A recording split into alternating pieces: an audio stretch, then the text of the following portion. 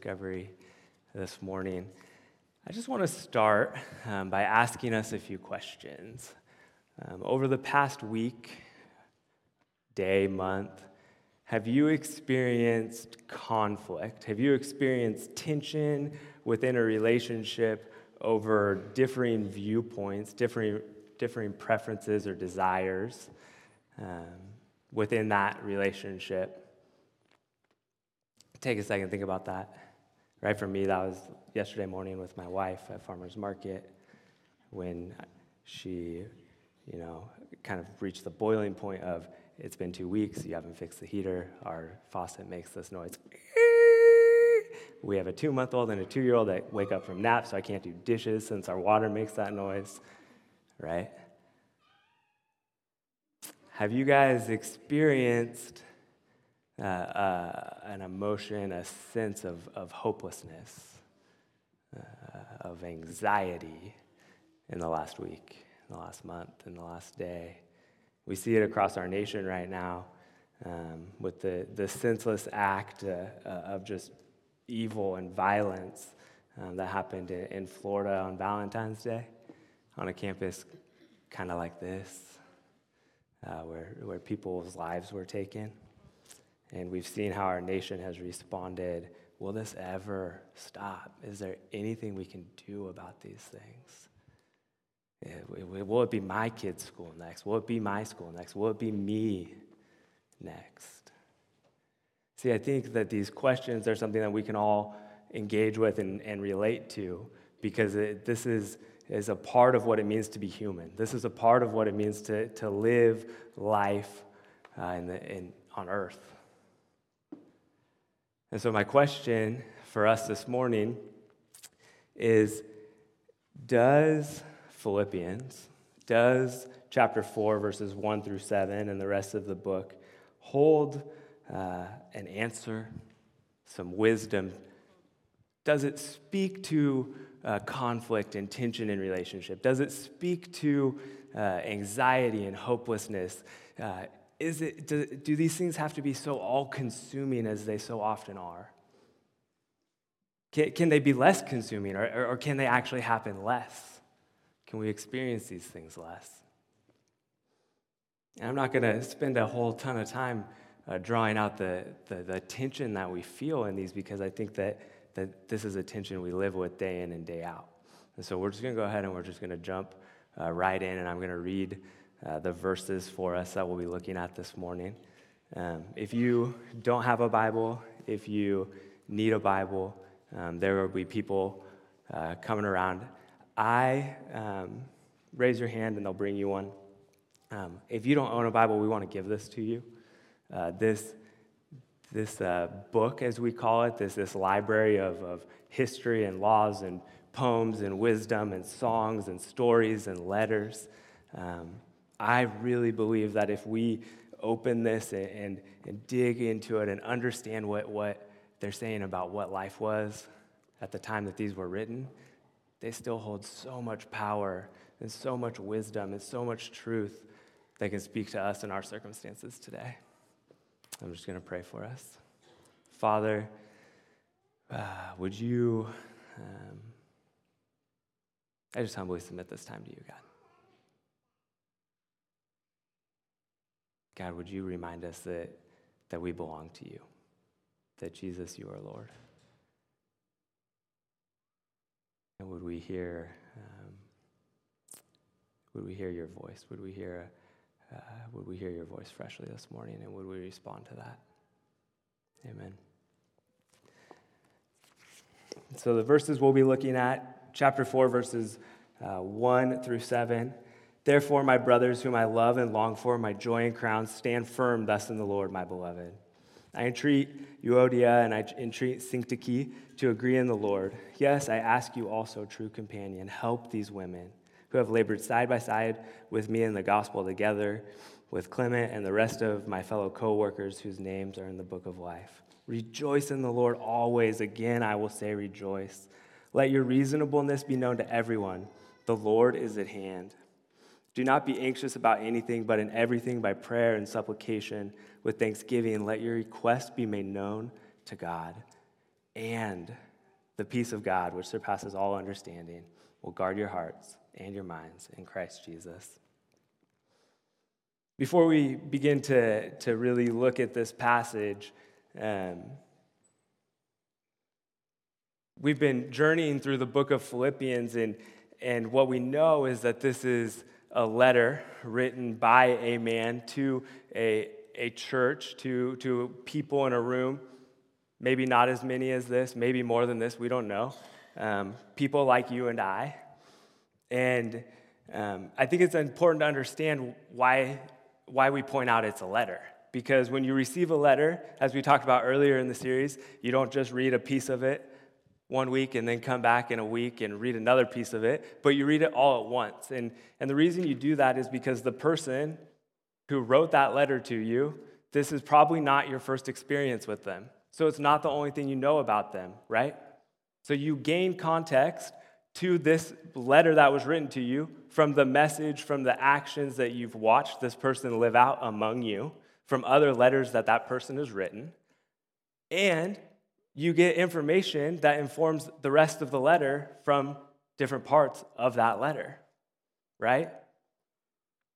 And so what do we know about Paul, his relationship with the Philippians, and what the Philippians are going through? I think it sets the scene for where we're going this morning, so I'm just going to run through it real fast. Paul was on a missionary journey. We don't know how long in between, but he was in Philippi, the city of Philippi, and he met this woman named Lydia. She became a follower of Jesus. He baptized her. He ended up baptizing her home, and this new movement, this new Jesus community was formed in this city. And then Paul was imprisoned while he was there, and when he was released from prison, they said, please leave our city. And so he left respectfully, and this relationship was formed. We don't know how long he lived amongst them, but we do know that he wrote other letters to and from them after. So this letter isn't the fullness of Paul's message to these people. At this time, when Paul's writing this letter, we also know from verses 12 and 14, 16, Paul is once again in prison somewhere else for the sake of the gospel. And he's writing to a church that's living in Philippi, and they're experiencing, as it says in verse 30 in chapter 1, they're experiencing the same conflict that you saw I had, and now hear that I still have. So when he was in Philippi, he was in prison. Now he's in prison. And so this is a community of people who are suffering and being persecuted, and the possibility of being beaten and jailed and maybe even killed is their reality.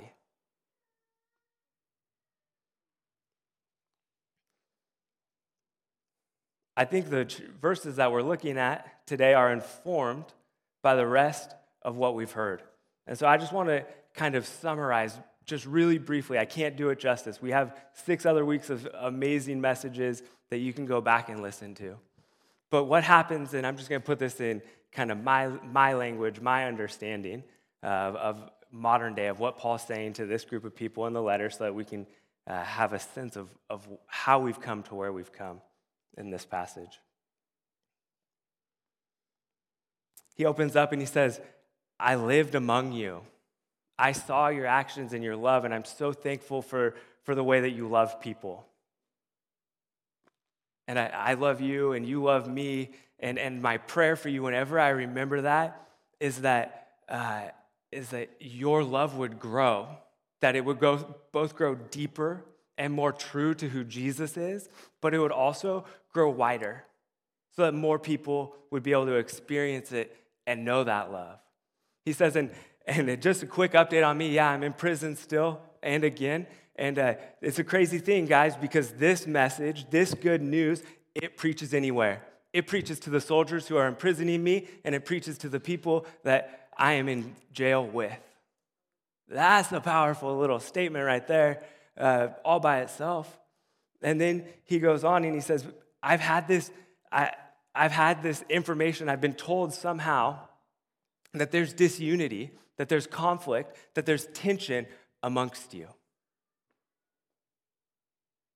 And he says, do you remember that Jesus is our Lord.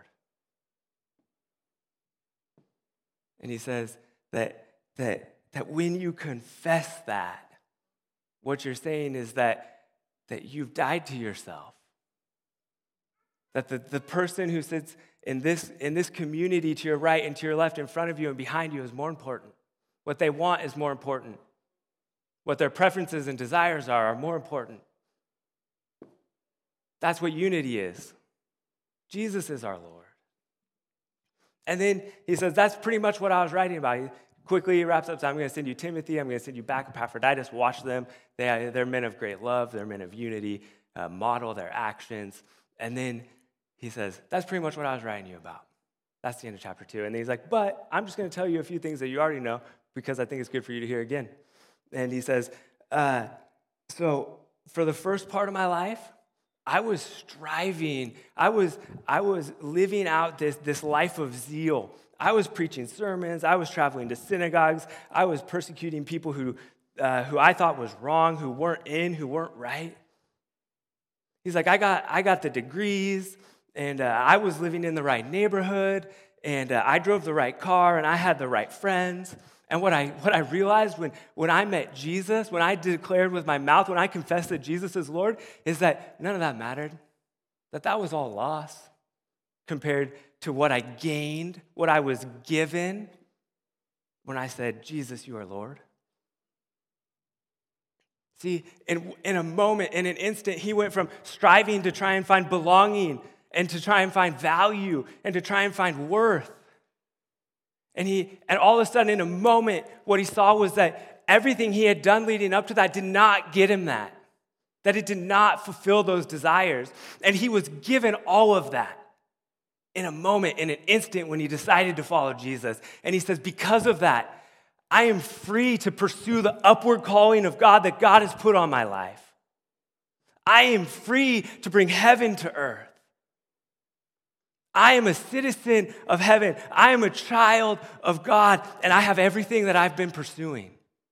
I am loved, and I am valued, and I am worthy because of Jesus, because he is our Lord. And he says, therefore, and that's where we'll pick it up, stand firm in the Lord. You see that word in chapter 4, verse 1? Well, see, the first time he said that was back in chapter 1, verse 27. And that is where he kicks off his passage on unity. And so the second they hear that, they would say, okay, we heard these great truths. And he's connecting back to where that truth that informs our situation right now began. And then he jumps in and he's like, I entreat Euodia, I entreat Syntyche. Like, let's just pause right there. This is a letter being read in public to the entirety of the church. What if I preached a message and I was like, hey, we should be unified, we should love each other, we should get along, there should be no tension. And oh, by the way, hey, Jan, you need to make up with my wife, Caitlin. That's the practical outcome this week. That would be shocking. Hey, Paul, yeah, you know that tension you had with Vlad? Yeah, you guys got to kind of figure that out. Yeah. You need to agree in the Lord. Well, that word agree, it showed up in chapter 2, verse 2. It says, complete my joy in being of the same mind, having the same love, being in full accord of one mind. That's what unity is. That's what agreeing in the Lord is. But what does that mean? He'll clarify it for us. It's pretty radical. Do nothing from selfish ambition or conceit. Selfish ambition, right? So don't step on people to get somewhere you think you want to go. Oh, yeah. Oh, conceit. Don't have excessive pride thinking that you're right. Oh, yeah, that's humbling for me to hear. But in humility, count others more significant than yourselves. Let each of you look not only to his own interests, but also to the interests of others. Have this mind among you, which is yours in Christ Jesus. That's like a pretty radical statement right there. That unity is so important, that resolving this conflict, that he doesn't tell us which woman is right. It was apparently inconsequential. Worship music. Maybe it was more serious than that. Probably they had committed, kind of some painful acts against each other, because that's what kind of happens when you don't resolve conflict. But it probably didn't start from one person committing an evil and painful and damaging and devaluing act against another. Right? They disagree about something. Like, how refreshing is that? Do you and I disagree about things all the time? In your marriage, in your discovery groups, in your classes? And he gives us a way forward. He says, remember, Jesus is our Lord. And remember that he went to the cross. Just like follows that up. He humbled himself to death in verse 8. So I'm supposed to not step on you to get where I want to go out of selfish ambition, thinking that I'm right and you're wrong. And I'm supposed to instead say, oh, remember, Jesus is Lord, and I've chosen to let go of my life, to let go of everything I was striving for, and to count everyone in this room as more important and significant than myself. It's a pretty radical message. It's a pretty radical statement. He says, how far do you go, Paul? This person and I disagree about this. Well, I don't know. Paul says Jesus was obedient to the point of death. He thought about you more than himself to the point of death. That raises a lot of questions for me that I don't have a lot of answers to. But that's a radical statement.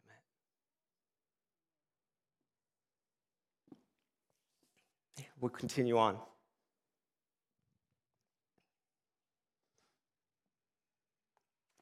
At the bottom of your worship guide, I gave just a few quick thoughts on conflict resolution. I'm not a great conflict resolution person.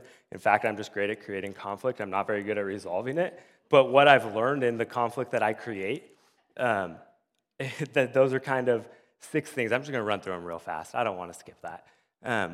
Own your part, guys. You don't know how to do that? Here, when you're in conflict with someone, think about the situation and ask yourself, what is it like to be on the other side of me? What are my attitudes and what are my actions and what is that like?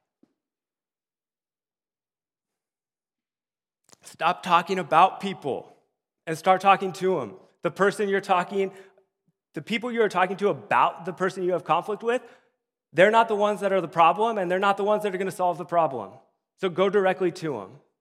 It'll save you a lot of time and a lot of pain. Believe the best about others. This one's so important. Don't assume, and I do this all the time, that because someone did something that offended you or hurt you or that they were malicious and intentional about it. Chances are they just didn't know that they did it or that they're coming off that way. Because so often I assume the worst about people, and so then I go in and I'm like, you suck. And they feel that, and then that relationship is really, really harmed. But if I go in and I'm like, hey, did you know that when you sent that email, it felt like you were calling me out in a way that made me feel devalued in front of everyone and something that was just between you and I? I didn't realize that. What a different conversation you're in then. Explain, don't blame, and be specific, right? It's not helpful to give generalities like you're always negative. Explain what they're doing that comes across that way. So in staff meeting yesterday, this is how I perceived your actions, and this is how I understood it. In discovery group, in the car, wherever it was, give them examples and keep them current. Don't go back like 10 years. Just what happened in the last week that's raising this tension? Guys, when you go and try and resolve this conflict, chances are that person's going to get defensive. But we carry the shame-breaking message of hope and the good news. Bring it with you. Like, pack it on. Throw it on your back. Like, Do something. Tell them, like, you belong here. You're valued here. You have gifts. We love you here. And we just want to work through this so that we can have a deeper relationship and so that things can get better. And finally, pray for them. Not about them, right? Like, that's so different. Like, when you pray for someone, that gives you empathy for them. It gives you understanding for them. And that little switch right there, instead of praying about someone, but praying for them, that'll take away a smirk of superiority that you may carry, conceit, excessive pride, thinking that you're right. That probably will solve that conflict. Okay? Simple, practical, 7 easy steps, 6 easy steps. Not perfect, but they'll help. So we'll go on. Paul says, rejoice in the Lord always. Again, I will say rejoice. So this guy in prison tells these people to rejoice who might end up in prison. Like, that doesn't feel very, like, rejoice. Like, I don't want to rejoice in those circumstances. And in case you thought, well, my circumstances aren't that bad, so maybe I don't have to rejoice, this doesn't apply to me, he actually says always. So no matter what your circumstances are, you're getting lumped into that. But what does it mean to rejoice? Very simply, if you study what that word looks like, it breaks down into being aware of God's grace and being glad for it.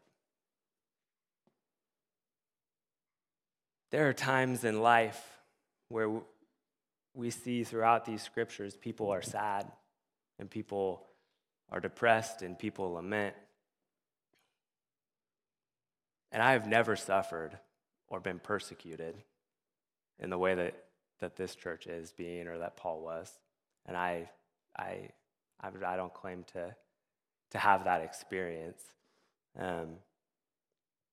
But in all circumstances, we can remember what we've been given. We can experience the grace of God and be glad for it. I'm going to come back and touch on this a little bit more in a minute, but I want to keep going in this passage. In the next verse, let your reasonableness be known to everyone. The Lord is at hand. Kind of a weird translation, a weird word, reasonableness. In other scriptures, or in other translations, it's translated gentle spirit or gentleness. In the Message, which is one that I really like, it is translated to work with people, showing them that you're on their side. So a church that's being persecuted, that might be thrown in jail, and Paul tells them, respond reasonably to everyone. Respond in a gentle spirit to everyone. Respond as you are engaged with people in a way that tells them you're on their side with everyone. Like that, everyone, guys. Like, that's not just people who look like you and sit in this room. And that's not just people who are in the same tax bracket or who have citizenship in the same country or who have the same sexual preferences as us. It's just everyone. It's what it says. The Lord is at hand. It's this transition phrase, and I think it speaks both ways. But it says, do not be anxious about anything, but in everything by prayer and supplication with thanksgiving, let your requests be made known to God. And the peace of God, which surpasses all understanding, will guard your hearts and your minds in Christ Jesus. Like, can you fathom a church being persecuted like they are? That Paul just writes to them. Yeah, so guys, like, I know that that's probably anxiety causing, so just don't be anxious and pray about it, because in that moment, peace is going to come. I'm like, Paul, that's not how my life works. How do these 3 or 4 verses make any sense?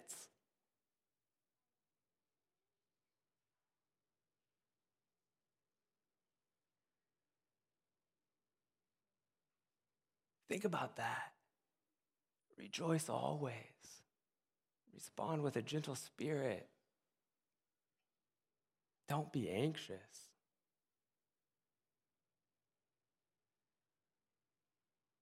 Agree in the Lord.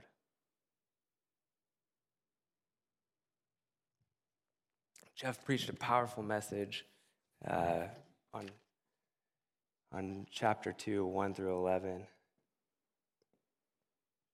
about the lordship of Jesus. See, it's the key that unlocks this passage for me. See, when we confess that Jesus is Lord, just as it was for Paul, as we saw in chapter 3, when he realized everything he had been striving for, everything he had been doing that was motivated by a desire to belong or a desire for love or a desire for value and worth, right? Because it's our internal desires, the things that we believe we were created to want and to desire and to need, that drive our actions, that drive the external things we do. Right? So the things that he was doing to try and gain belonging, to gain love, to gain worth, value, like all of those things counted as nothing because he realized he was never going to get them from them. Didn't matter how much money he had in the bank. Didn't matter how much power he had. It didn't matter how much of the Bible he knew or how many Sundays he showed up for. See, in the moment that he said Jesus is Lord and he confessed him as Savior and began to follow him, his identity changed. He was now a child of God. He was now a follower of Jesus. He was now set on a path to become more and more like Christ for the rest of his life. He was going to work out his salvation. And in that moment, he was given everything he had ever wanted. Everything that he had been striving for. Up until that point, he was given. That's the gospel. That's the good news of Jesus. That when you begin to follow him, when you confess that he is Lord, everything that you are striving for, everything that you have been striving for, is given to you. You are loved in a way that I can't even put words to. And when I do, it doesn't do it justice.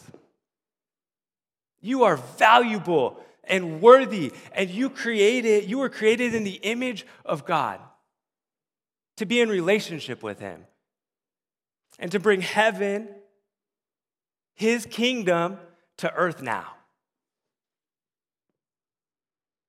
And you no longer have to strive to get any of that value and worthy and love, and because you've been given it. And now you get to go and pursue bringing the kingdom of heaven to earth. That's the upward call. What's yours? Are you a doctor? Because gee whiz, I wish I was smart enough to be a doctor. You want to know why? Because you get to heal people. Every day you go to work and you heal people. You want to talk about bringing the kingdom of heaven to earth? Yeah. Are you a landscaper? Yeah, that's amazing. Are you a farmer? Yeah, because remember, God created us to work and to work earth and to steward earth. Yeah, so you get to work with earth. You get to work with God's creation. You get to be a part of God's creation that displays his power and his glory and his majesty. And you get to bring his kingdom to earth. Oh, that's so good. Guys, that's the good news.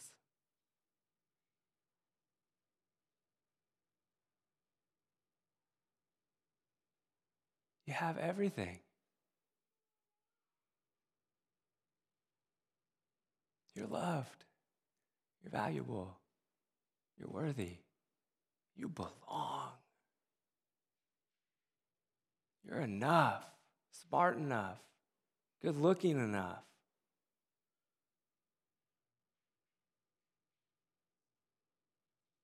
That's a place that no matter what the outcome of whatever it is that you're doing that is leading you to feel hopeless, you can rejoice in, because the outcome no longer matters. to your value, to whether you're loved or not. See, the outcome is in God's hands because your calling now is to bring his kingdom, to bring his love, to bring his joy, to bring his goodness to bear in the lives of the people around us.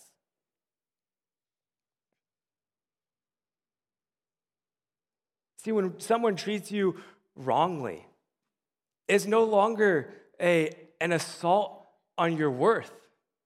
It's no longer an assault on your value. It's no longer a statement about your identity and how that person sees you to you. So you can respond for people. You can respond with people. You can respond reasonably, gently, in love and grace and compassion.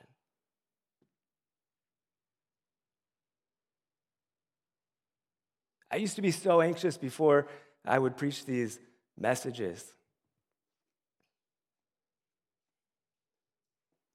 Until my understanding flipped. And I realized that I don't gain belonging in this body by what I say up here. I don't gain worth by my value as a preacher.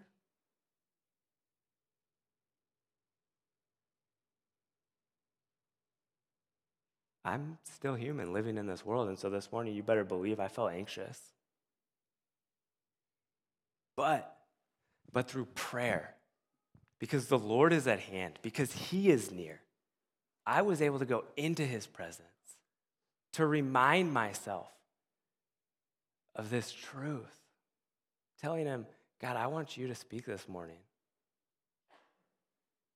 Bringing all of my requests, anything, everything, before him. Thanking him that my worth and that my value and that my ability to be loved has nothing to do with what I say this morning. That's no longer my identity. I still allow it to get wrapped up in it, but I'm no longer identified by any of that. I'm free from it.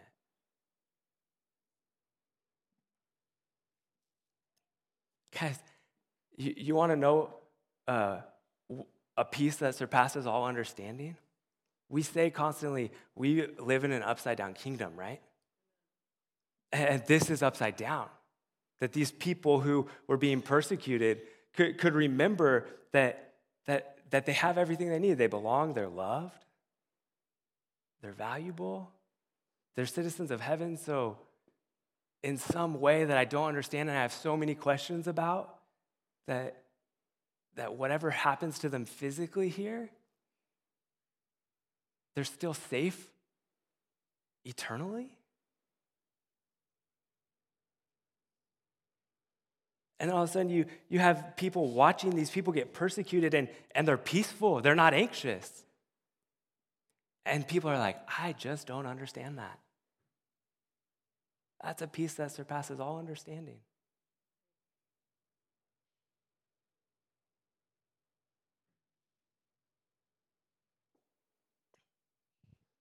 So this week, I just want you to try an experiment. Find 5 minutes every day. Do a breath prayer with me. I'll do it. I'm going to choose to pray, Father, I belong to you. You can pray, Jesus, you are Lord, or Father, I belong to you, or something else that resonates with you. As you inhale the name of God. Father, I belong to you. Let that saturate your soul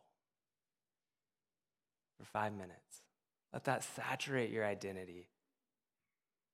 At the end of the week, just ask yourself, pay attention during the week. Did you have more joy this week? Were you less anxious? Does this truth unlock something inside of you that begins to answer the tensions that we live with as humans? It doesn't me.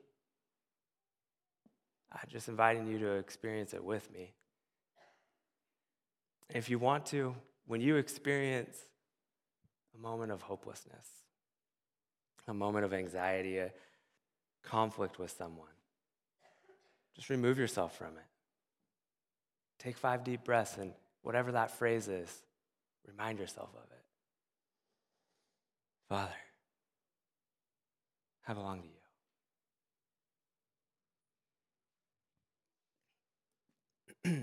See, this passage is so powerful for us this morning because I need a community where we can agree in the Lord, where I can put you first and you can put me first, where my identity isn't tied up to what I do, but it's tied up to who I am in Jesus. But see, that's a community that's joyful, that responds with grace, that has a peace that the city can't understand. As I want to be that. I want to experience that. That's what the Jesus movement is about.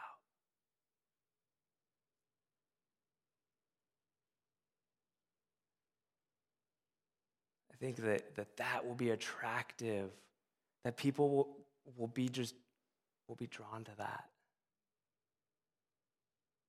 That's the community that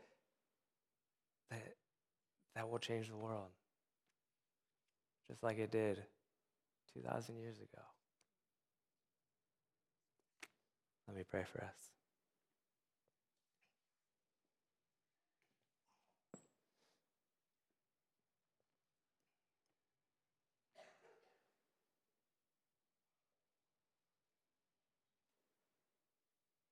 Jesus, you are Lord.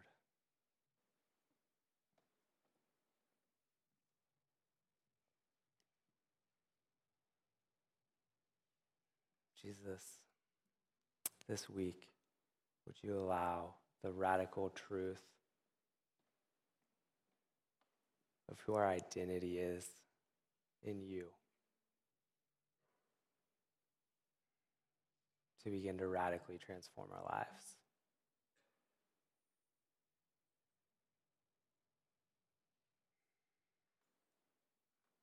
Father, we belong to you. Amen.